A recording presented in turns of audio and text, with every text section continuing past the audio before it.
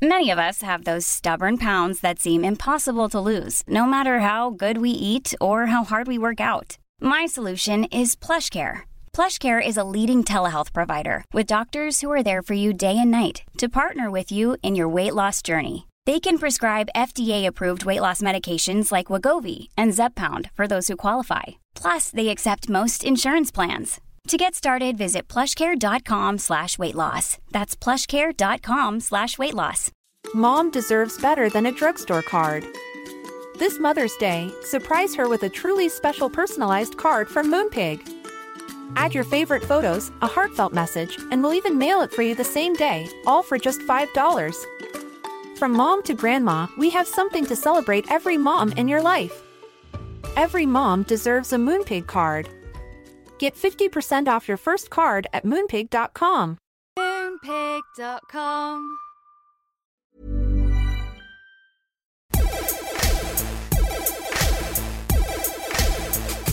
Good afternoon, good morning, good evening, wherever you are in the world. I am Russell Tovey. And I'm Robert Diamond. And this is Talk Art. Welcome to Talk Art. How are you today, Robert? Today, Russell, I am feeling miniature. What? Yes, it's a word you might not be expecting me to say No. when thinking about today's guest, but it's actually a word that she has said she almost describes herself as. She's actually described herself as a miniaturist. And when I read that in the research for this episode, I was so confused because I was like, everything I think about today's guest is epic, on a grand scale, kind of global, kind of taking art, music, culture all together, and even like fashion and design, all kinds of things, into the kind of a new realm, and has kind of amplified art really into kind of pop music and all different worlds, and somehow brings a lot of people together through everything she has done. And she's an artist primarily, but she's also best known perhaps for stage design, and her work explores all kinds of important issues. And even she's worked with like AI a lot. And I recently went to the Serpentine. It was, in fact, last Sunday. And I saw her interview with Hans-Ulrich Obrist, and it was also her birthday. And I got the great pleasure of sitting on her table at her birthday party. And we had such an amazing evening. And her work has been seen in museums like the Tate Modern, the V&A, the Serpentine, as I mentioned, the Imperial War Museum, kind of all kinds of high-end spaces that a lot of us have visited, but also theatres like the Royal Opera House, the National Theatre, so many plays, and you might recently have seen the U2 epic stage show that's just launched a few weeks ago, and Beyonce's recent tour, and The Weeknd, and Dr. Dre. It's just endless. And there is a new book that's just about to launch later this week. It's taken 7 whole years to make this book, and it's called An Atlas of Our Guest, and it has 900 pages, and it's the most beautiful artwork in its own right. I've never seen a book like it. Truly. Yeah, and today's guest very kindly has signed and sent each of us our own copies, which each of us in our respective homes right now have in front of us. And honestly, there are fold-outs, cutouts, all kinds of paper types like mirrored paper, translucent paper. There's all these incredible things. And there are texts from like some of the most profoundly talented people in the world, like Brian Eno, like Alice Rawthorne, Pharrell Williams, Benedict Cumberbatch, Bono. All these people are massive fans of and have actually collaborated with today's guest. So we have been meaning to do this for ages. She actually came to one of our talks and wrote us the most beautiful letter after it. And yes. And I was so blown away that she was even A, knew who we were, and B, even liked our show. But she described to me the other day that it was a bit like coming onto Desert Island Discs for her, and it was really important that she, had an episode with us. So I am so grateful to her, and can't wait to speak to her. So we would like to welcome to Talk Art Ez Devlin. Hi, Ez. Wow, I'm sort of almost in tears already. That was such a beautiful introduction. Thank you. Thanks for being here. I feel really nervous now, Ez, that you you feel like we're Desert Island Discs. It's such a compliment. You are so Desert Island conversation. It's really unusual, I think, for this type of conversation to become what actually Bono, when he did Desert Island Discs, he called it the hallowed halls. And that's what you've made this quality of conversation. It's so precise, it's so specific, and it's so emotional. And you draw from your guests aspects that I've never heard them talk about before. You access what on your program, I think Jerry Salt's called the radical vulnerability. And you access that in the way that Desert Island Discs always did, you know. Well, thanks, Ez. Your name is spelled E-S. I know this is a thing that comes up a lot, but it's about the pronunciation. It's Ez because of Esmeralda. Do you get called S a lot, and do you find that upsetting? Do you correct people, or do you let it go? I never correct anyone. I'm just happy that anyone makes an effort to put the E and the S together. And in Europe, obviously, it just means it or is. It means it? Yeah, oh, yeah. S is it in a lot of languages, and S is in a lot of other languages. So if I'm wandering down the street in Spain or Germany, I just sort of look around all the time and think people are saying my name. That might be the secret. Donatian's slightly funny essay in the book where Donatian Grau kind of makes a sort of a grandiose joke about the fact that I include everyone in my book and I think I'm everywhere. And maybe that is to do with this funny little name. But mainly it's because when I was growing up, there was an advert for BT and it was Quasimodo on a boat. And they were celebrating the first cordless telephone. And he picked up the phone and said, "It's Esmeralda. She loves me." So when I walked down the street, all the boys would just shout, "It's Esmeralda. She loves me." And I was so mortified and humiliated by this. I never wanted to hear my name as Esmeralda. And so I just used Es. I was scared of the long name. But it's a very cool name and it suits you because you are incredibly cool. And as Rob was saying, this book, which we're going to be talking about throughout this interview, is mind-blowing, actually. It's a phenomenal atlas to you. Describing it as an atlas is just the most succinct way of describing how you've pulled all these elements together. But I'd love to go back then. So you were talking about when you grew up. I know your parents are in Hastings now, but did you grow up in that area? And what was that like culturally? So I grew up in the proper suburbia, deep suburbia of Kingston upon Thames, which was, I thought, a very nice place to grow up. I was about 6. And my parents went for a romantic weekend in Rye, and they bought a house. And then they tried very hard to sell their house, which was subsiding in Kingston, but eventually they did move.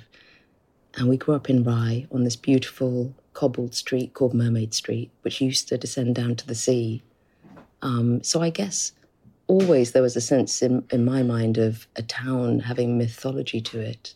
And the house that I grew up in was inhabited previously by Conrad Aiken and his daughter Joan Aiken, who wrote a story called A Necklace of Raindrops and a Jar of Cobblestones. And in her stories, objects spoke. And there was a model of the town of Rye in which houses spoke. So the idea that objects could be protagonists and could have voices came to me from living there. I mean, the school was a little primary school. It was people who were working on farms and local shops and stuff. It was lots of kids, milling together as people did back then. It was just a normal school. How did you find art then? I know I've watched this incredible, you're a series of a documentary that's on Netflix about abstract art. It's an incredible series that's come out on Netflix and you're on there and your parents appear and they're fantastic. And your dad's like a serial crocheter, like amazing. And he made like the dining room table out of scaffolding boards. So it feels like the making and with your hands and craft was something that you've always had access to or seen. Yeah, well, I was one of 4 kids. My mum was teaching full-time.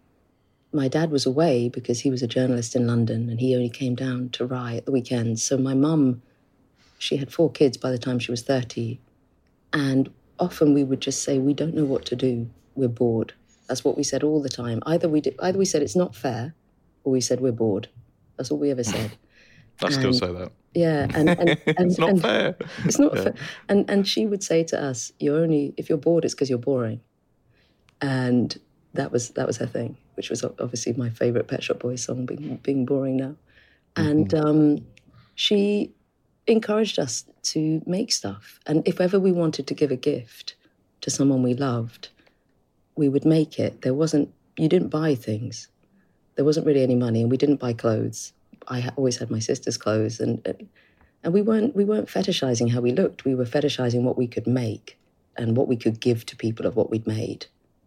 So we made stuff out of any old crap, And And we liked the back of cereal packets because they had little dotted lines and little scissors on them. And the idea that when you finish the cereal packet, there might be some kind of little plastic thing in the bottom of a little bag at the bottom of the Rice Krispies. That was an event. That was really exciting to us. Remember, the telly didn't start till 4:00. There wasn't much to do. So this cereal box thing, I feel you with that. I was someone that would be desperate for the toys in the bottom of like the Frosted Wheats, and you're an 80s kid, right? Yeah. So we had that, and the toy. Yeah, that was like heaven. And then using the box to like make something for Action Man to hang around in. But also something that really inspired me with you is this story of how you used to have music lessons at the age of 11 going into London, and you would have your travel card. And suddenly, after your music lessons, you could then go off an adventure around town. And I did exactly the same. I used to travel from Essex every Saturday with my travel card and go drama club. I used to go Sylvia Young's on Saturday morning from like the age of 13. And then I would just have the travel card and I would just go to the Natural History Museum on my own. Or I'd go Portobello Road on my own. Or I'd end up, I don't know where I'd end up actually, but it was just like this absolute adventure. And I know London, so many parts of London now, like the back of my hand, where I could walk from Notting Hill to like Tottenham Court Road without even thinking about it, because you just end up exploring. And I find that so inspiring, that connection to you, because that makes curious minds, and that allowed that freedom. I'd love to talk about that. Well, I think it's also to do with the underground and the nature, because I would arrive at Charing Cross Road off the train from Staplehurst in Kent, where we moved to, and the colours of the underground were, for an 11-year-old kid, and probably for yourself as well, they felt inviting, they felt understandable. It didn't feel scary or dark or like you were in a tunnel thousands of metres under the ground. You thought you were in a kind of children's book with the blue line, the yellow line and the red line.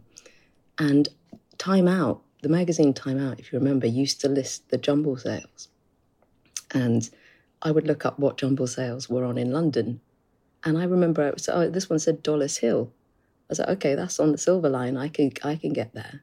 So when I finished in Baker Street, my lesson, I just chumbled along, went all the way to the end of the Silver Line, got out. I was probably the only white child wandering around on its own, mashing my way through the jumble sale. With an A to Z, pocket A to Z as well? Did you have one of those? Yeah, I had a little A to Z. Yeah, I got robbed all the time. I was so green. I kept losing my money, what I had.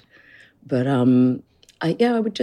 I felt confident underground following those colours.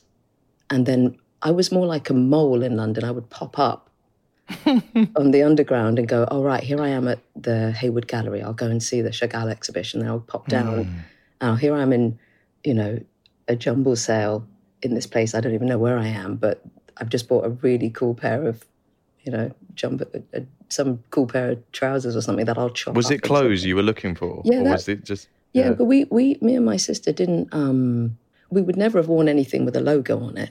We didn't think that was interesting. We wanted to be different. We were taught that it was cool to be different, not the same. So we would never have wanted something that had a brand on it, even if we could have afforded it.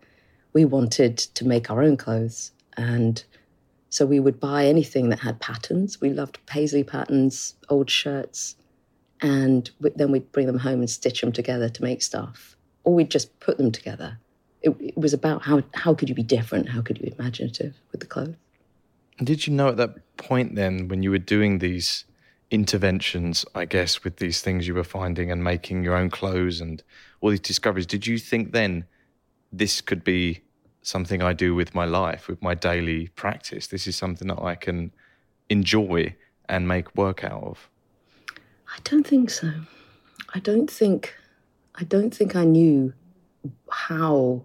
I don't think my schooling in any way or anything that I was taught set me up for how I could have the confidence to make things and think that was what I would be paid to do. I thought I might be a music teacher, some kind of teacher. I think that's what I thought, because my mum was a teacher. And that's the only work I'd kind of seen. I'd been to my dad's work maybe twice in my life, and obviously sort of sat on the photocopier and stuff. The photocopiers, my God. Was you someone that just photocopied loads of different things? Oh my mum would always be like, stop wasting the ink. And I would be putting like staplers through it and building like little forcing the lid down on it. And... I used to like highlighter pens, those chunky Stabilo kind of highlighter pens. And I used to like collect them. And my dad actually gave me a whole pack once when I was about 6 years old and we were visiting him in America when he was working there.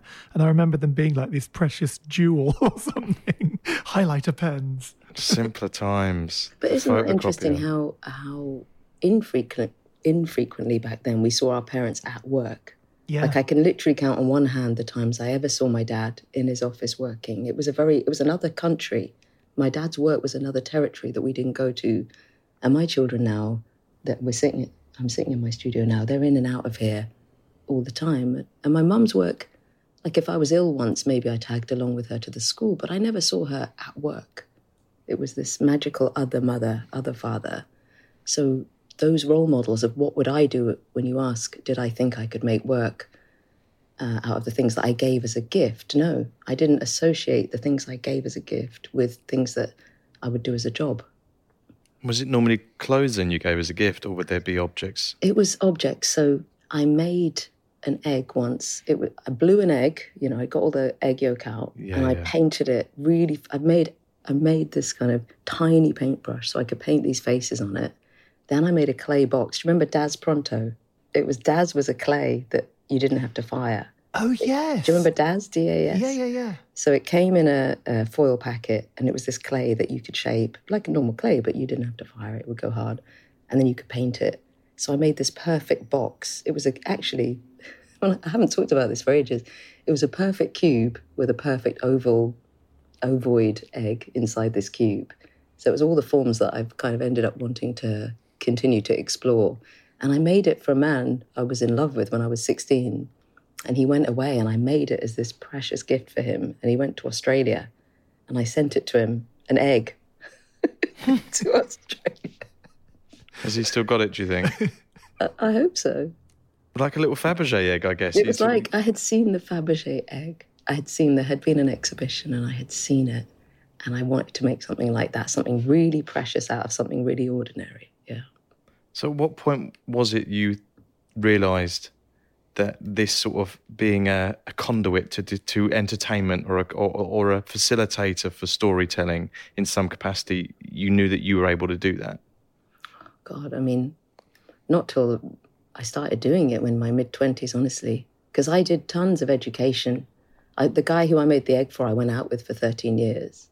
Oh, and wow. His dad once rang me up. I remember the conversation really clearly. And he said, are you ever going to earn any money? Because he said, you're just spending my son's money. Are you ever going to get a job? Because I just... Did you tell him you'd given him an egg? Did you let him know he's got a precious egg? Hello? It didn't dawn on me. I just continued to do... I had jobs. I worked in Foyle's bookshop, actually, but I just continued to want to learn. And I studied English literature, then I studied fine art, then I studied theatre design. And it wasn't until somebody gave me a prize. I won a prize, which was a job, being a set designer in 19, when I would have been about 25 by then. And that was the first time I really did the job of set design and thought, oh, well, I'm doing it now. But it was never sort of premeditated and thinking I could do it. Just did it. It's so interesting that you studied loads. I find that because having hung out with you, the word I was going to use aside from miniature was profound, but I thought it was too kind of basic a word in a sense, because what you do is so epic. I didn't want it to be something quite expected, like profound. Do you know what I mean? But profound, when I looked it up, it means having or showing great knowledge or insight, or it means the deepest part of something. And that was how, and they use it in terms of like the ocean or something like that. But I felt like that really summed you up, like the deepest part of something. And it really interests me that you have this kind of intense capacity for knowledge and wisdom, because when I've chatted with you, you're so rich with all of the references, and it totally makes sense why you are who you are in terms of what, the art that you've made. And it feels like we're only at the surface still. That's what it is about you. Is like it feels like you just have so much to mine, and every time you create something, it's so new. and fresh, and it doesn't really compare to the other one. And it's like, how do you do that? And but it's still like you're scratching the surface. I mean, you're obviously an incredibly visual person. What is it like for you? What's your daily existence like? How do you like stay, focused? Well, I think, firstly, to your point about studying, isn't it a privilege how much we can study? I mean, you guys yourself, listening to everything that I've heard from your podcast, you are always learning, you're always studying, you're always growing. And I like to visualize that every time any of us learn a new piece of knowledge, our brain actually makes, doesn't it, a new synaptic connection. So we're growing our brains. And I love that thought that the brain isn't the same now as it was 2 seconds ago. It's not the same now. It's not the same now. It keeps changing. And I guess, the privilege of being alive, not to dive into to the point of it straight away, but the privilege of being alive, I think of all the things that we could have been that didn't involve this beautiful moment of actually being alive. If you are going to be alive and you're living in this moment where you can access so much information, so much knowledge, so much seeing through the eyes of others, it is the beauty of being human, isn't it? That we're able to see through the eyes of others and learn. And to me, that's the most valuable thing I can do when I wake up in the morning. Okay, how can I make this day be the best it can be? Or how can I honor the fact that this day is coming to me and how lucky I am that I'm in peace, I'm in, comfort, I'm warm. What's next? Well, it's learn. And with the, I guess, mode, when you ask how my day goes, it is a lot of learning because most situations are different to yesterday. There isn't really any day that follows on. Writing the book became a rhythm each day of sitting and looking back, 50 years of life and 30 years of practice. But other than that, nearly everything, I can't even begin until I've learned. So, for example, invited to study the endangered languages of New York. I can't do anything until I've done a massive dive into what those languages are, why is it important, why should we care, or about the endangered species of London. That's a huge body of observation and learning before you can even begin. So most days are about studying in a way. It feels like you feel a great responsibility to what you're working with.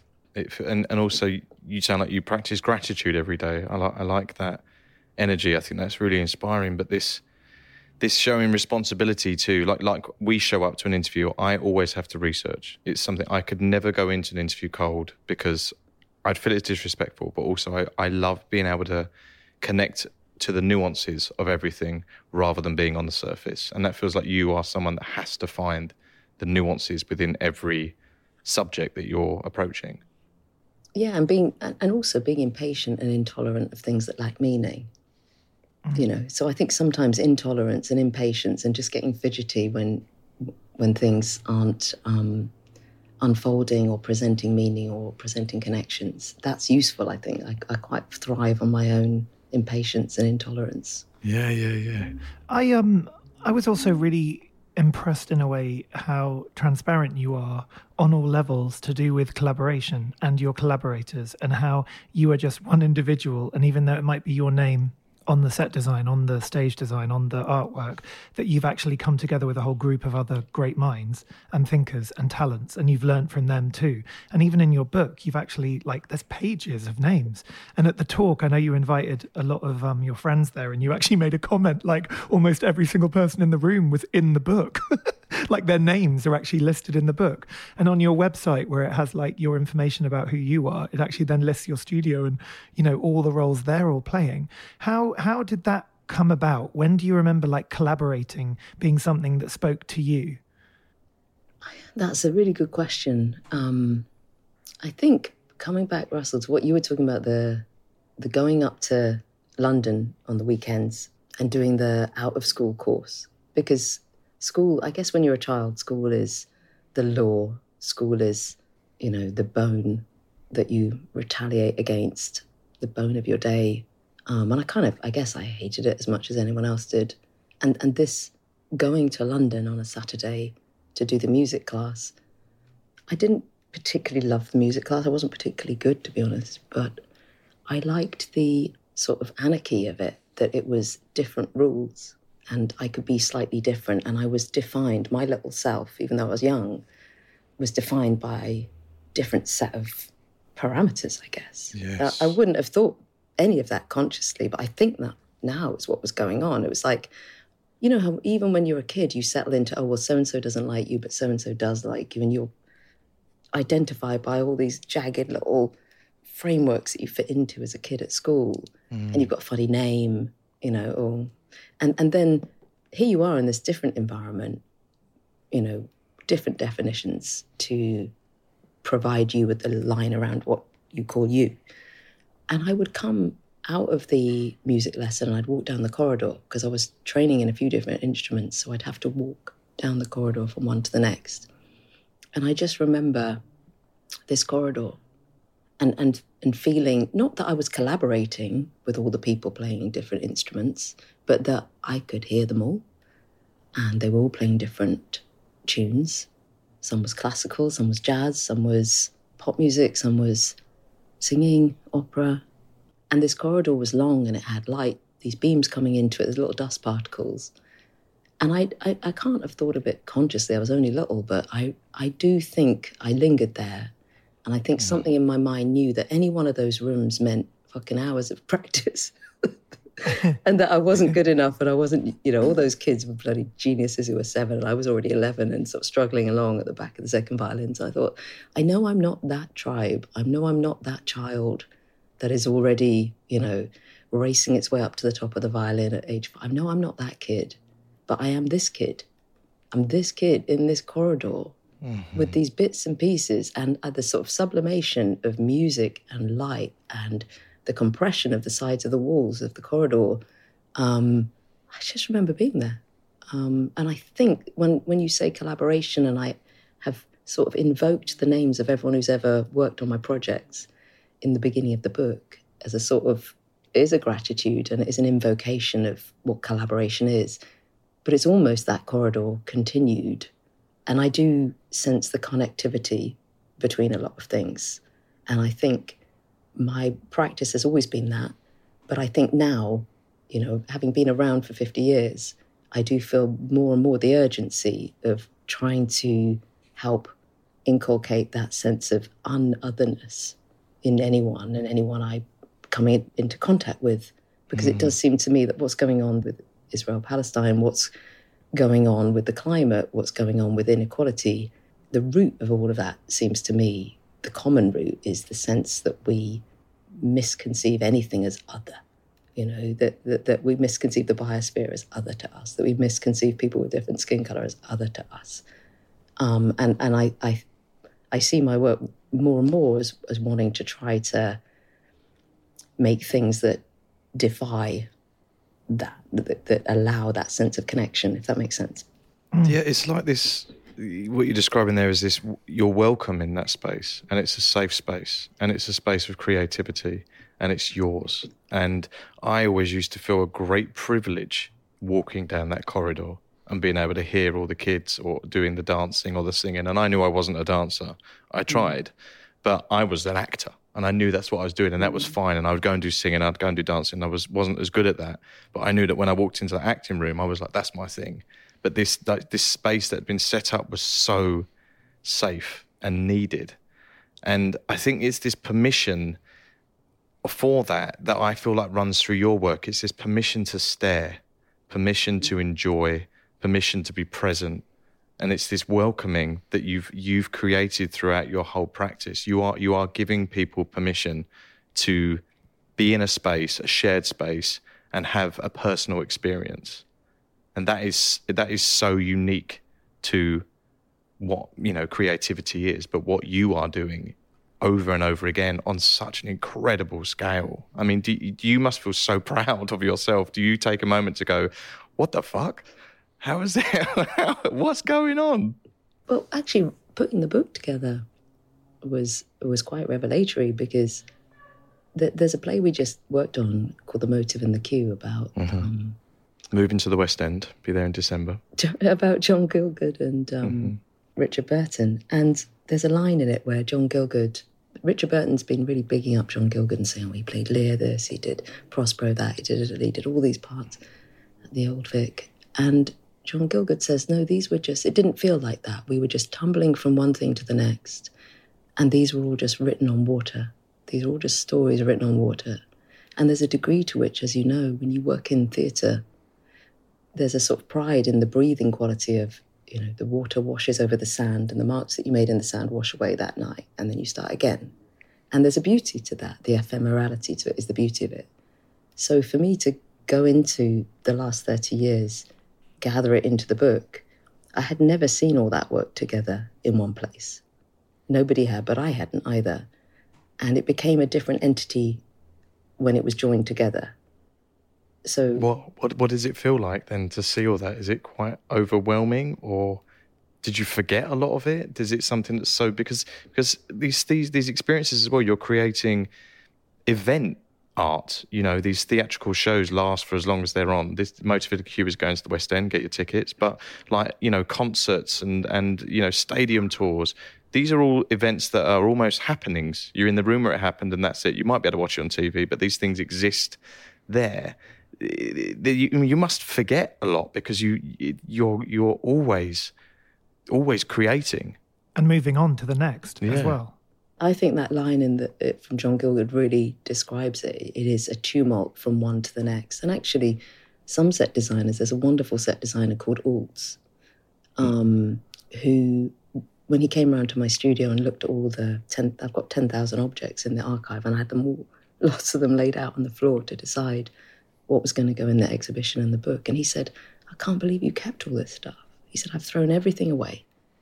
Everything's just, washed through my life. And he's quite Buddhist and he's quite Zen, and there's a real beauty to that, to just letting each, and that, I guess, is more usual in theatre, is you let the objects wash through, and you string your life together from the memory of the day before, and that's enough. You don't need those. You don't need it to be held in those objects, right? So it's quite unusual for me, I guess, in my role, to have kept those things and to want to put them together. But if you ask what it felt like a little bit like doing a tax return. It felt like, that I remember the very first time when someone said to me, because when you work in theatre at the beginning, most of the time you don't really make any money, so you don't really have to do much. You still don't really. Right? So yeah. I never earned more than 10 grand in 10 years of doing theatre, the first 10 years from 25 to 35. I never earned any money. But no one ever told me you had to do a tax return. And then at a certain point, I did earn some money. I think I earned like 12 or 15 or whatever it was over the threshold. And someone said, you've got to do a tax return now. I said, okay, how do I do that? Oh, you've got to add up, you've got to do this. So I sat down and did it all. And a little bit, finishing this book after 7 years of 4 years missed deadlines with Thames and Hudson, it felt like, oh God, I've handed myself in. I've handed it in. I've done my homework. I can die now. Now you're going to get charged loads of money. And they're like, you've missed the VAT as well, actually. Yes, you need to put the VAT on that as well. You handed in the proof as well of all of this experience, yeah. What were you holding on to? What is the ephemera then? And does it feel painful to create something so historical and so of such a magnitude and then it's gone? What do you hold on to of each? What is the ephemera you have? Oh, what do I hold on to from each piece? Yeah. Oh, everything. Some of it's in the book, as you can see, but there are set lists with little sketches on them. There are all, whenever I'm having a conversation in a collaboration, I'm drawing.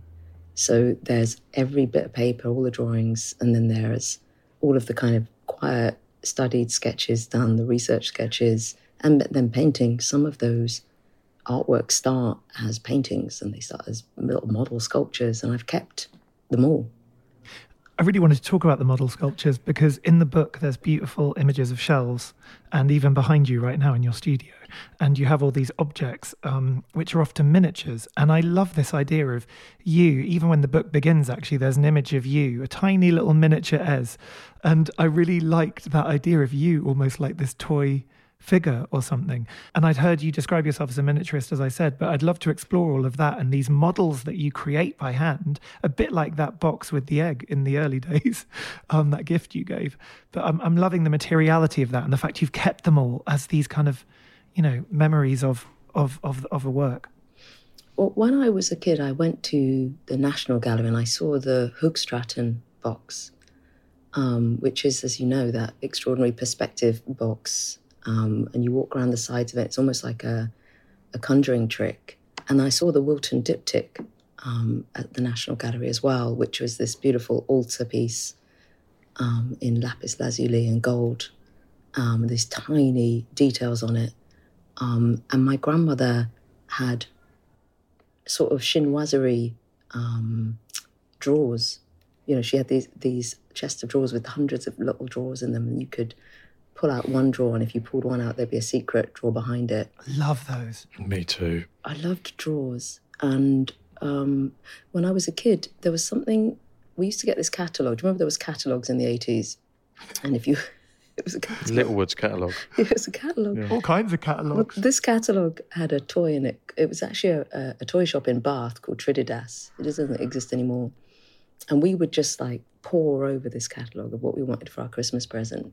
And one of these objects was a small black cube, and it was called 7 Uses. So, 7 Uses was this little black box, and you could pull out from it a magnifying glass, a compass, scissors, every single thing you could possibly need, a set square. But it was this tiny black cube that did everything. And I was obsessed with this. It's all I wanted for Christmas. I sort of saw it in the catalogue in August. And it's all I talked about. I think it was $7.99 or something, which at the time was quite a lot of money for my Christmas present. I went on and on and on about it. So I think something... you got it, right? You got it for Christmas? I got it. I wish I still had it. And you were like, and I didn't ever get it. No, I got it. But I'd have been straight on eBay and I'd been like, finding you one. But to do with the shelves, and the book is sort of arranged around shelves, and I've tried to make the book an object that you could believe was a box. So the exact shape of the shelves is matched to the shape of the book. And I guess I've got an impatience with things that don't add up. So for me, the book had to behave like a sculpture. There isn't ever a page that has a picture on it. The pictures are objects in the book. So the pages are either a word object, or they're a portrait picture object, or they're an unfolding landscape object. Because I felt that the drawings I had done in the lead up to making works were often sequences of drawings. We read a lot of graphic novels when I was a kid from the library, and I didn't think that one of my drawings on their own made sense. It only made sense if you unraveled it and it was a row of drawings. So just one on its own, I wouldn't want to show that. I wouldn't feel confident in that. I wouldn't feel it was really expressive of anything. But 3 in a row, a 1, 2, 3 that show as a sequence of movement in sketches, that I wanted to show, or as a train of thought that says, I thought this, then I thought that, then I thought that. That I think worthy of offering in a book to someone. But then it meant that I had to conceive a book that could have this many objects stitched into its seams, which is a very complicated book to make. Because I couldn't understand why. If you put a picture on a page, what do you do with all that white stuff around the picture? I didn't understand what that was doing. It stopped the picture being an object. Do you see what I mean? Yeah. It's sculptural. This book is This book is sculptural. It's so intricate and it's so detailed and must be a nightmare to print. But it's incredible. I think the publishers themselves said it is the most complicated book they've ever made in the history of their company. They've never had a challenge like this. Yeah. Which is a pretty big achievement in itself. Well, I didn't understand. Whenever I enter into a new sort of area of work, whether from theatre to pop music, from music to opera to fashion to art gallery work, I'm asking why.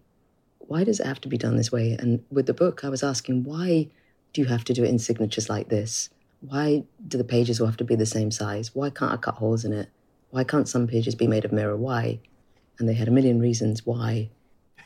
Money mainly probably is the main reason. Not even just money, but achievability, just being able to stitch the book together. A book won't stay the book that I wanted to make this is the really, this is 4 years after missing the deadlines version. All the early versions were impossible to make. Hey, I'm Ryan Reynolds. At Mint Mobile, we like to do the opposite of what Big Wireless does. They charge you a lot, we charge you a little. So naturally, when they announced they'd be raising their prices due to inflation, we decided to deflate our prices due to not hating you. That's right. We're cutting the price of Mint Unlimited from $30 a month to just $15 a month. Give it a try at mintmobile.com/switch. $45 up front for 3 months plus taxes and fees. Promo rate for new customers for limited time. Unlimited more than 40 gigabytes per month. Slows full terms at mintmobile.com. Many of us have those stubborn pounds that seem impossible to lose, no matter how good we eat or how hard we work out. My solution is PlushCare. PlushCare is a leading telehealth provider with doctors who are there for you day and night to partner with you in your weight loss journey. They can prescribe FDA-approved weight loss medications like Wegovy and Zepbound for those who qualify. Plus, they accept most insurance plans. To get started, visit plushcare.com/weightloss. That's plushcare.com/weightloss. You do so much. Like you were talking about all the mediums there, theatre, opera, concerts, fashion. When you go and see things, are you quite judgmental? Is it quite hard for you to go and see any sort of performances of things without really focusing in on the sets? Like anybody who works in any medium, music, whatever, you suddenly don't really hear music the other way other people do. Is it quite hard for you to enjoy art to a certain standard? No, I get so nourished. I went to Art Basel for the first time this year, and I thought I was having an intravenous injection. I saw the Janet Cardiff piece in the Tangalay Museum, and it just completely, I was in there all day, and I saw so much, as you do when you go to one.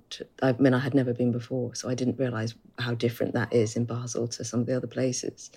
No, I get overstimulated, actually. I get completely, each piece that I see, I start to imagine the world through its lens.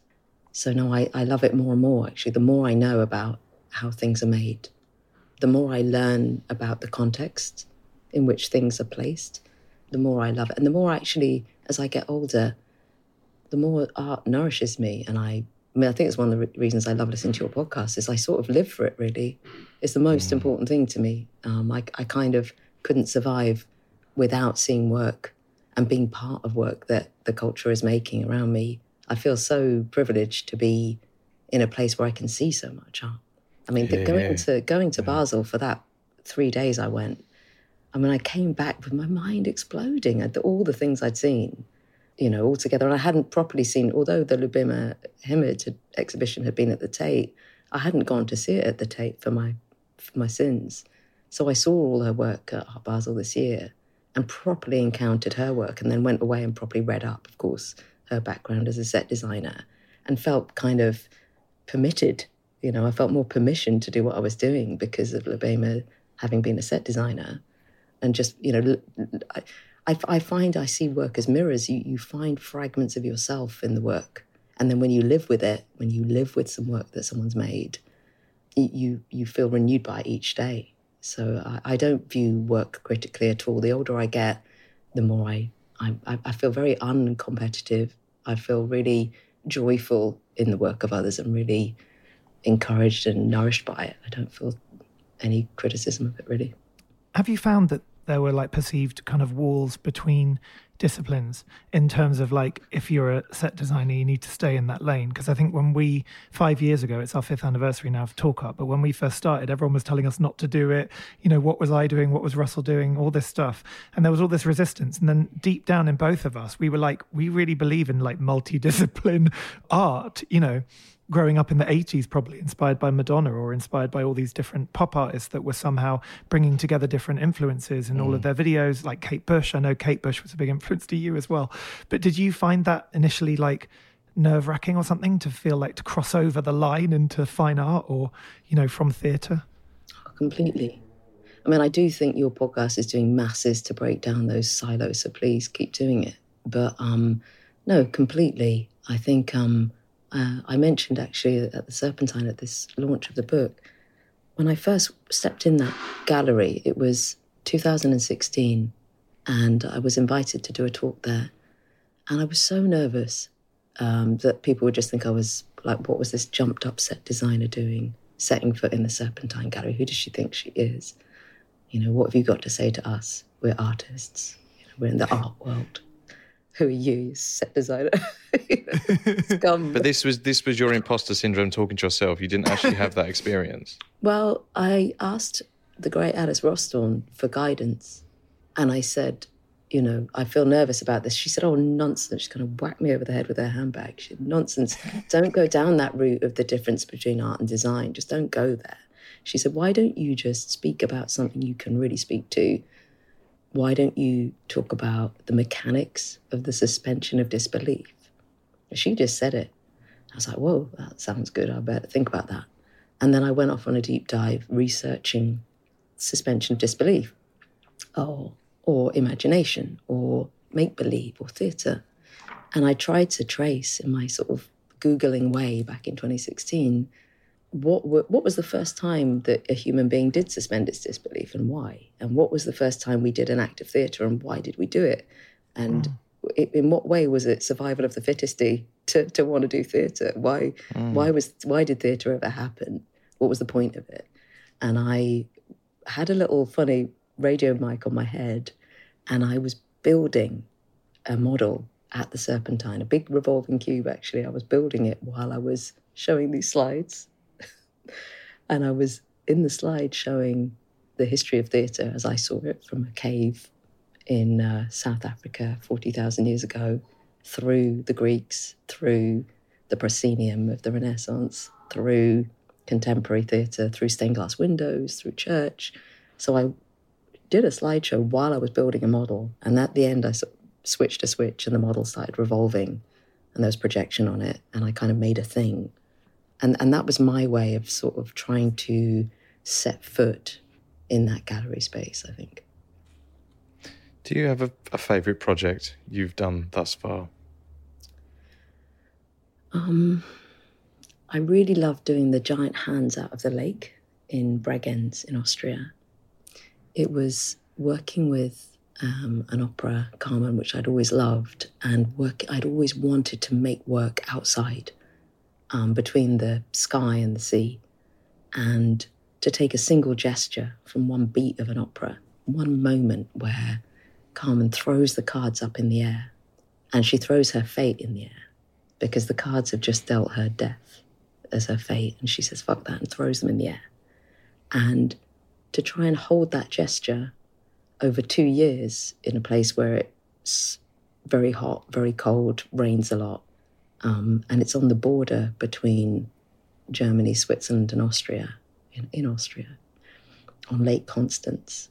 And for 2 years, these hands holding this array of cards mid-air stayed, even while snow came, wind came, rain came, and the opera singers came out, sang.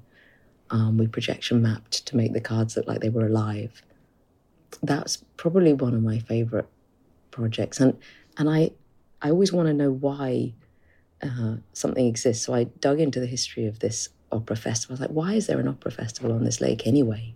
And it turned out that a young set designer in 1946, straight after the war, this lady, she was a set designer, and the guy in charge said, we've got to do an opera. We're going to do an opera to celebrate the end of the war. And they said, oh, we haven't got anywhere to do this opera because all of our places have been bombed, the concert hall's been bombed.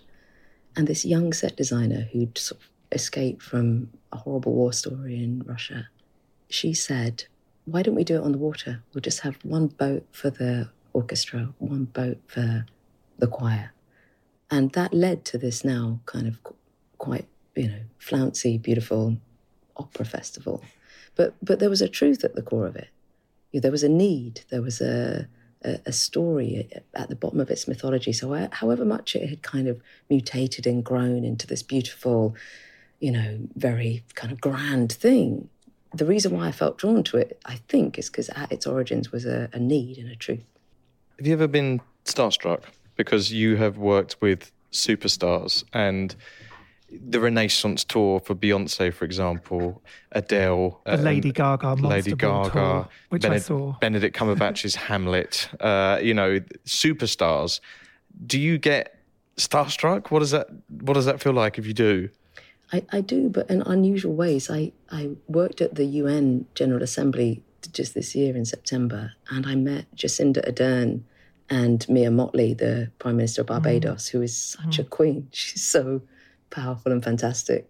And I'm starstruck by them, by women and men, but by humans in the world getting shit done. I get starstruck like Carlo Rovelli, the theoretical physicist. I guess because we work in art and we want to make sure art and ritual change us and are active in the world. And I think, what you do and what we try to ensure that we leave each person we touch hopefully shifted in some way. But when I meet people who are, fucking trying to sort finances out or trying to sort world aid, crises out, or, people in politics who are actually making it work and struggling with all the crap that surrounds them and cutting through that, like Jacinda Ardern, what she had to face as a woman leading in New Zealand, and Mia Mottley. Those are the people that I'm really blown away by. I mean, obviously, meeting amazing people like Beyonce is also great. You said in the book that Beyonce's, which is really, I loved reading, you said that Beyonce's studio reminded you of Andy Warhol's factory. I'd love to hear about that.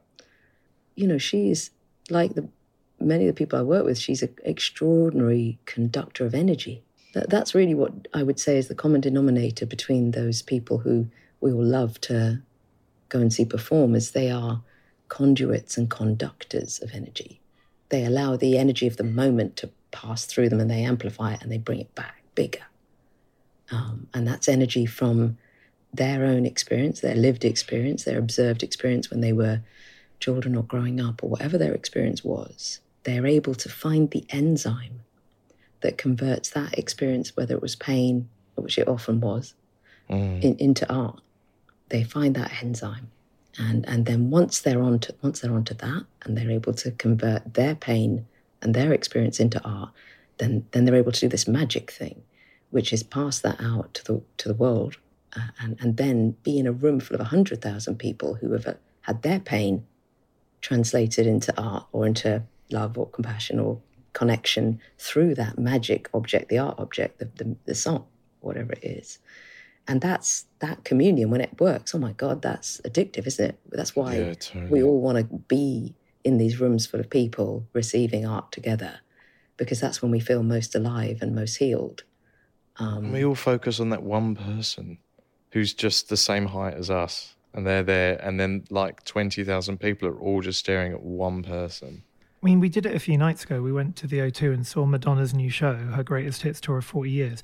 And she did this speech where she said, she was talking about the current war and the state of the world at the moment. And I think she even referenced like the Ukraine-Russian war as well as Gaza and Israel. But she was essentially saying that each and every one of us, the individual, has the power to do good and to try and, improve the world around you, but also through creativity to kind of, give back and somehow inspire people in peace. And I found it really struck me just seeing her as a woman, a human being on the stage that so many people look up to, a bit like all these people you've worked with. It's endless, the list of these stars. But actually the intention is so pure in a way. It's like this wanting to do good and sort of improve the world around you. And I've heard you describe those big events like those concerts having this kind of temporary society, this kind of shifting audience. And I found that those two words, temporary society, I'd never thought of an audience in that way before. Can you speak a bit about that phrase? I think that's why theatre was begun.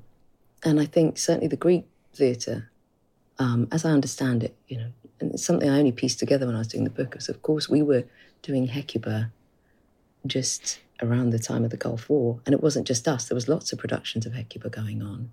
And people were choosing to do it at the same reason that it was ever written, to try and make sense of war. And I think at the time, when Euripides was writing Hecuba, he had a bunch of people who'd all lost children, mothers who'd lost sons. And he was writing to try and prevent more war happening because of the cycle of war. One dead son perpetuates to another dead son, doesn't it? So he was trying to arrest that cycle, arrest the flow of that continuation of a cycle. And he did it through catharsis, that, the idea that if you saw the pain of Hecuba grieving for her child, you would feel that pain. And we all know that works. We know from our experience in film and theatre that empathy, actually neuroscientifically, when you look into it, when they test the brains of people watching a woman crying on a film, and the reason why we cry is because that part of our brain that is stimulated to cry gets stimulated by someone else's pain as much as by our own. And that's what theatre was for. It was set up to try to create temporary societies in those Greek theatres, like Epidaurus, and when you stand there. And that's what it was for. And I think that's what it's still for. And actually, the word entertainment, I looked it up a bit because I felt a bit fidgety about that word. Entertainment sounds a bit crap. Entertainment industry and all that. So I tried to make sense of it. And actually, it's from French, entre, tenir. Tenir is to hold, and entre is together. So entertain just literally meant hold together. And the fact that we've paired it with industry is the problem. Because entertainment, holding together, isn't even really something we should be messing with industry. Like when you used to go to church, it wasn't because anyone was making money out of it particularly, or maybe they were. But, the principle of it was your birthright, like to eat or to sleep. Your birthright was that you would go somewhere to have some kind of ritual. And in any culture, I think the current culture we're in is the weird aberration. In any culture, up until, say, 500 years ago, it would have just been your right to gather together, to sing together. You wouldn't have to buy a bloody ticket. That would have been weird. I can't remember what the question I guess that's was why people back in the day used to turn up. It's a bit macabre, but used to turn up to hangings. I don't know what that is, but there was this kind of community that would go and watch, and it was free entertainment, but it was something really graphic and hard, but it would bind the community and it would make you realise, I've got to be good. I don't want that to happen to me. And it's this whole, that's what theatre does, is it gives you a conscience, or it gives you morals. Do you know what I mean? It teaches you morals, and it gives you the opportunity to be in that space and share an emotion with other people and experience this moralistic story, going old school on it together, and walking out of there hopefully going, okay, I want to be better. Well, I think the audience as a species is a really sophisticated being, and you can't fuck with it. The audience knows, right? Anything you do on a stage, anything that's a lie, anything that's slightly crap, and we know a lot of theatre isn't very good, right? A lot of time we go to theatre, it's not very good. And a lot of people just say, I don't like the theatre, because they've been to too much crappy theatre, because it's so hard to do well. And when you go and you can just smell the rat, or smell the lie, or smell the artifice, then it's abominable. It's abominable. It exaggerates the slightest lie into a roar of stinking, rotten shit. And yet when there's a gem of truth, it glows that into this abundant truth that you can all feel at once. It's like, the size of even 75 people at the Bush Theatre, 1,500 people at the Olivier Theatre, or whatever it is, or 100,000 people. If it's a gem of truth, then it will become radiated through that many augmenting particles, I think.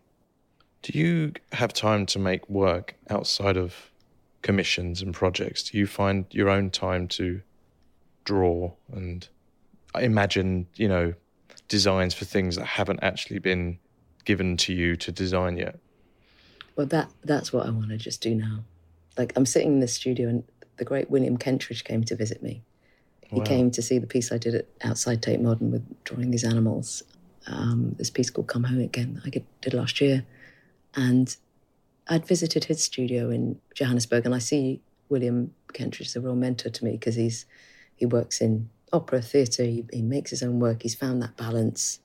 And he came and he took one look at my studio, he said, this is all fine, he said, but you need a space where you can. And actually, he didn't use the phrase radical vulnerability from the Jerry Salz that I heard on your programme, but it was really that sentiment. He said, if you're constantly directing and controlling 6 people in your studio all day, you can't find that space. So the part of what the project is of doing the book and moving the studio out of my house where I'm sitting now is to be able to walk into the studio every morning and not know what I'm going to make. Because I've been doing it a little bit, and actually drawing the animals. Last year I spent 4 months just every day drawing 250 of the 15,000 Londoners that aren't human. And that really reminded me of what a day could be like if I just spent it drawing. And it felt, I ended up making the piece actually that you mentioned that's at the back of the book. It's called Redraw the Edges of Yourself. And it's my hand merging into different species. And it's, you know that Merritt Oppenheim cup, the furry cup? Yes. You know how you feel all weird in your mouth when you look at it, and you just feel all synesthetically challenged. It's like, you feel all weird when you look at that cup. And I felt like that in my hand because I'd been staying up sometimes 18 hours a day drawing these animals. And I was drawing beetles, flies, seagulls, otters. Basically, the London Wildlife Trust had said to me, these are the 250 most endangered species, because I had committed to make a piece about London seen through the eyes that weren't human. And I wanted to make it opposite St. Paul's Cathedral, because it seemed to me that that spot outside Tate Modern, Tate Modern changed my life, like it did many of us. And Tate Modern seemed to me to be born of a time when everything changed in our country, when, having grown up in the 80s with there's no such thing as society, only the individual, when 97 came and it was the end of that 20 years of that government, we just felt, I think, all of us, so much hope. And Tate Modern, although it opened a few years later, it seemed to me to be part of new London, new Britain, new possibility, new art world, new everything. Not the 80s. It seemed to be about, there is such a thing as society, and it's not about the individual anymore. It felt like that. And so for me... It's quite a Thatcher rhetoric, wasn't it? Well, exactly. Yeah. And breaking it down. And so the idea that I could make a piece outside the Tate Modern that had meant so much to me, and that I could sing a piece across the river to St. Paul's Cathedral, and that I could give voice to Londoners that weren't human, and invite choirs to sing, because I'm obsessed with what happens to an audience when we hear choirs singing. So I invited the London Bulgarian Choir and African Choir, the 16, which is the most beautiful, sacred classical choir. And every night there were more people coming. I think on the last night there were like 7,000 people perched outside the front Tate Modern listening. But by the end of doing all the drawings, my hand felt like that Merritt Oppenheim cup, all kind of synesthetically connected. And when I was drawing, I think I was quite tired, a little bit hallucinating, but the knuckles of my hand felt really weirdly connected to the knuckles of the wing of a bird. And the veins in my hand felt connected to the veins on a bat's wing. And I wanted to make a piece. I made it in a real hurry. I made it as a gift. I made it as a present. Hans Ulrich wanted something as a donation for his Back to Earth project. And he said, I need it tomorrow, Ez. I need to post it tomorrow. So I just kind of shoved it together. I just kind of took all the offcuts of my big project and shoved it together. So I think my personal art practice is still presence. Like I give things, I make things for people. And I guess making the book and sort of putting that out and clearing out my studio, making space for myself is me after 30 years, finally kind of feeling like I can make space, clear a corner and make space and actually devote the time to my personal art practice. And I think, to be honest, for whatever reason, it's taken that long to feel that I can. Amazing. Your work's really highlighted parts of the environment that I never really focused on. I feel like I know you really deeply care about ecology and about the environmental state, what's happening at the moment and the climate change and all of these things, and that somehow you're trying to get a message out through the work. And when you spoke with Hans Ulrich the other day, you said this really profound thing about how you realised our lungs. I mentioned it the other day in our own Serpentine talk that Russell and I did with Eva Jospin, the amazing artist who works out of cardboard. But I said that you described the lungs as trees, and that you'd realised, even though it's like basic biology probably, but we'd all forgotten that actually trees act and breathe and all of that stuff the same way that we do. And I love these kind of parallels between, you were talking about a bird then and your hand and like the wings, and then like our lungs and trees, and how we are all one in a way, and we need to remember that more and care more for the world around us. Well, I think it's a weird redefinition of the self, because if you recognize that what's inside your lungs, and again, when you talk about who am I starstruck by, I'm starstruck by James Gleick, who wrote a book called Chaos, that taught me the systems that lead to the bifurcation of my arteries are exactly the same equations that lead to the bifurcation of trees. I'm starstruck by him. And I'm starstruck by Joanna Macy, who reminds us that everything in the world is a continuation of ourself and invites us to redefine where the edges of ourself are. Because actually, around the edge of your hand is a pretty nutty place, arbitrary place to decide that you end, because of course, the air that comes into your mouth just went into someone else's mouth. So whose air is it? Where does it end? But with the lungs, it was during the pandemic, and a lot of us were thinking about lungs, and I started to dive into how they work. And again, just because of the way our education system works, I had sort of focused on art quite young, and I'd stopped studying science after O-levels. And so I didn't really know any of this stuff, but I didn't know that if you look inside your rib cage, there are 2 trees, and they are literally like broccoli. They look exactly like trees. And of course, anyone who will tell you anything will explain, well, it's obvious. The reason why it's a bifurcating structure, endlessly bifurcating, is because it wants to maximize its surface area. So the surface area of your lung is the size of a tennis court, and it's all crunched up. And the reason it wants as much surface area to be exposed as possible is because it wants to exchange gases. It wants to exchange carbon dioxide that you breathe out for oxygen that you breathe in. And a tree wants to do exactly the same thing. It wants to exchange oxygen that it breathes out to carbon dioxide that it breathes in.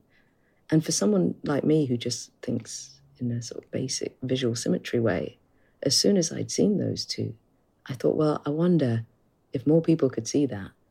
Would more people think differently about their own continuity with a tree? Would they be less likely to want to cut a tree down? Would they more likely want to plant one? And so I made a piece in Miami, which is still on, called The Forest of Us. And it opened just during the pandemic in 21. And it's in this beautiful art center called Super Blue, where there's a whole load of team lab work. It's a big James Turrell piece. And most of the photos I took were of my name next to James Turrell's, because I was so excited. It was my hero. I was like, shit, I can't it's light, isn't it? I mean, light is your biggest inspiration. I mean, James Turrell just works with light. And the way the piece works is you walk into a little room, and there's a film with my voice, doing my special voice, special art voice. And it's my voice telling this story about the correlation between the trees and the lungs. And then the film splits apart. And people gasp, because you think it's a film, and you think, oh, a nice little film. And then it breaks apart, and the doors open, and you're in this mirror maze, which is all made on a drawing I did of the lungs. And you're walking through. So you've heard it as a story. You've watched it as a little film, almost like an advert, to be honest, except it's not trying to sell you anything except the correlation between your own body and the trees. And then you walk into this maze, and by the end of it, you find yourself in a mirror full of this same diagram drawn from the lungs and trees. And you come out, and it really makes me happy that every day on my little Instagram, there's people there sending me a picture of themselves there, portrait of themselves in it, going, okay, I got it. I didn't know that. I didn't know that about lungs and trees. And now I do. And I think, the same about animals, the same about continuity, that, you'd be less likely to eat an animal if you knew that you were continuous with it. So, that's something I can do, I think, is draw attention to that. I think it's the same. I think a branch is someone the other night said about memory, is that when you don't have memory, you form new memories by these little kind of branches that come off, and there's a little memory that holds a memory and holds a memory, and that's the whole, the tree theory is really, it's visually beautiful to get your head around, and quite a wonderful thing. I want to give you some quick fire questions before we get to our final questions, if we can. First one is, what is your favourite material to use? Paper. Okay. What has been the biggest nightmare project? Oh my God. Nightmare project. That was meant to be a quick fire question. I've got to think carefully about this. You know, you don't want to upset anyone, yeah. I'm going to tell you, every fucking project is a nightmare at a certain point. I mean, they all go through the dark fucking night of the soul, literally. But yeah, the book was a nightmare for a while. I couldn't solve it. I didn't know how to do it. But yeah, they all become a nightmare. And one that never came out being a nightmare, I once did a play, a really beautiful play called Credible Witness. It's the most beautiful play by Timberlake Burton Baker. And I had the design, and it was this kind of spiral, and I knew it was right. But in the end, I changed the material, and it turned out wrong. That was probably the worst nightmare at the time. Which playwright who you've not worked with yet would you like to work with, dead or alive? Actually, Mike Bartlett. It's a wonderful playwright. Love Mike Bartlett. Singers that have passed. If you could have any singer, this is like your fantasy dinner party. You can provide them with their stadium tour. Who would that be? David Bowie. Of course. Oh. Have you watched Spinal Tap yet? No. And you're never going to? I don't think I need to, do I? I think I'm in it. You're in it. Oh my God, that's funny. And can you tell us why we should all go to the All Saints Church in Tudorley? There are windows by Marc Chagall that are some of the most beautiful and unexpected in this field in Kent. Yeah, I mean, that's on the documentary. I cannot wait to go there. I had no idea. It's absolutely beautiful. So we should get on to our final questions, right, Rob? Before we do that, can I ask one thing? So I was actually going to ask similar to Russ about, what had been stressful. Like, I can imagine projects are stressful sometimes.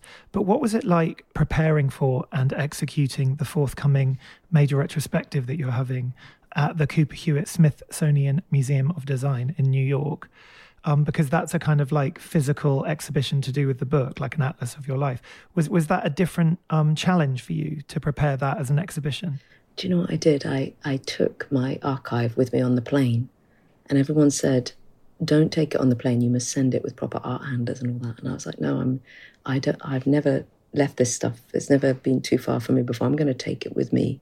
So I took 10 suitcases and 4 big portfolios, and all that stuff that you see at the front of the book, all those life drawings, some of those stuff I did when I was like 18 years old, pictures of cubes and all this stuff.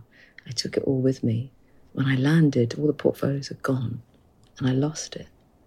And I was so ashamed and embarrassed that I had watched 3 movies on the flight, sort of weeping. I don't know, I felt very emotional with this, the archive, this stuff that you've touched. And then I was a bit discombobulated, and I had a little QR code. And for the next 3 days, I communicated via the QR code with a call centre in India to try and get this stuff back. And eventually 3-4 days later, I did get it back. Oh my But, God. So you've now got the archive back? Got it back. But Thank God. It was Bloody hell, that's almost like the Zen Buddhist thing. It would have all just disappeared. And this was EasyJet, right? I almost lost it. It's not EasyJet. We're going to get sued for that. Yeah, you get sued. I almost lost it when I left the relationship I was in for 16 years that we talked about at the beginning of the conversation. I left the house. I went to stay with my friend Robert Shavara, and I left my stuff. And it was only 2 years later that my then ex-boyfriend came and said, oh, you might want this. All the stuff that's going into the Cooper Hewitt Smithsonian Museum of Design in New York for this retrospective exhibition was in 2 bin bags that ex-boyfriend was kind enough to bring over. The egg boyfriend, we'll call him. Like him. So we're going to get into our final questions, as this has been just wonderful. First question is... Profound. Yeah. And not miniature. It's been massive. If you could have an art heist, you could steal any artwork in the world for yourself, what would that be and why? Oh, it would probably be... It would be one of those Georgia O'Keeffe's, or all of Georgia O'Keeffe's work in this room around me all the time to fall into. Have you seen a retrospective of hers? I must have done, because otherwise I wouldn't know the work so well. I must have seen it, I think at the Whitney Museum, was there a retrospective? Or maybe I've seen it in piecemeal. I just feel very connected with that work over time. The way that it interacts with the edge of the frame, in that it doesn't really seem to end. It seems to invite you to travel through it. There's some hanging at the moment at the Met in New York, and I saw them in a group room, and they just with a thing. You know, they just draw you to them. She's, what an amazing human being. And the next question is, what is your favourite colour? Yellow. Why yellow?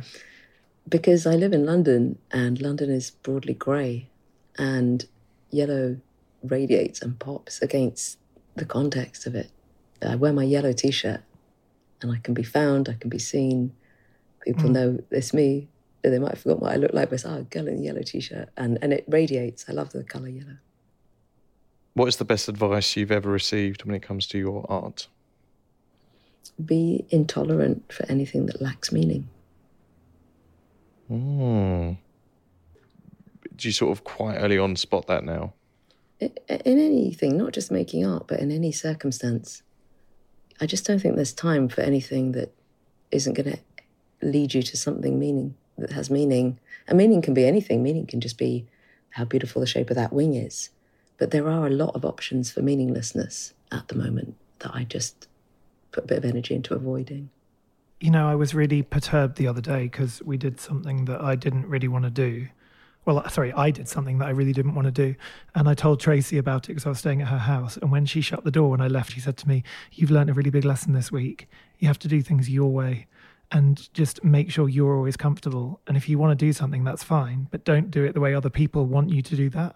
You experience it your way. So never forget that." And I was really emotional at the door with her, but it was such a good point. It's it can be as simple as the jumper you're wearing, wear the jumper you want to wear. You know what I mean? All kinds of things. It's just like a life lesson. Well, I think that the word hijack is one I use when there's an invitation to do something, but it could tend towards the meaningless or the meaningful for someone who wants to make money, but meaningless in every other way. Then I do try sometimes to hijack those invitations and say, can I hijack that to twist it towards being meaningful in my terms? And you can do it. It just is quite tiring. Yeah. If everything else about the project wants to tend towards meaninglessness or meaninglessness except for money making, then if everything about the project is tending that way except little old you trying to haul it back, you can do it. It just will tire you eventually. Thank you, Ez. Well, I want to finish on a quote of yours, which is, the instinct to fill a void with art is, to me, fundamental. You sometimes have to start with light to find it. And you are a great light. And we should all follow you. You're a beacon. And where you go, incredible entertainment follows. So thank you so much for being that leading light and for spending all this time with us today. This has been really, really beautiful. And also thank you for making me believe in synchronicity, because when you wrote us that email after our last book came out and you saw our talk, it just felt so touching to know that someone we both really respected had kind of responded and I had no idea you and your husband had heard so many episodes. I even chatted with him the other day.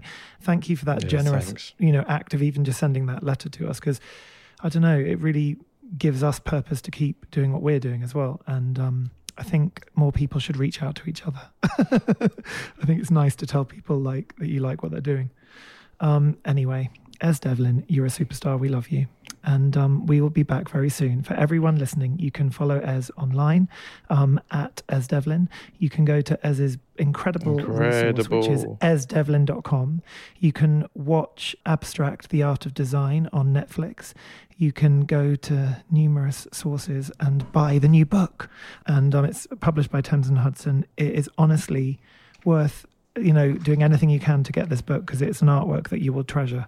And it will also be a inspiration point, because I feel like it's almost like having an encyclopedia that you can go through. And if you're a creative person yourself, if you're struggling that day, if you're feeling bored, for example, it'll be a launch pad for you to write a song, to make a painting, to design a theatre set, to write a script, to do a podcast, whatever, or even care about the environment around you. It's very generous. Yeah, very generous. Yes. So please get this book, The Atlas of Ez Devlin. And thanks everyone for listening. Thank you, Ez. We'll be back soon. You. Bye. Bye. Bye. You've been listening to Talk Art with Robert Diamond and Russell Tovey. Follow us on Instagram at TalkArt, where you can view images of all artworks discussed in today's episode, with music by Jack Northover. Subscribe to Talk Art at Apple Podcasts, Spotify, Acast, or wherever it is that you get your podcasts. Give us a rating and write us a comment. Thanks for listening. Mom deserves better than a drugstore card. This Mother's Day, surprise her with a truly special personalized card from Moonpig. Add your favorite photos, a heartfelt message, and we'll even mail it for you the same day, all for just $5. From mom to grandma, we have something to celebrate every mom in your life. Every mom deserves a Moonpig card. Get 50% off your first card at moonpig.com. Moonpig.com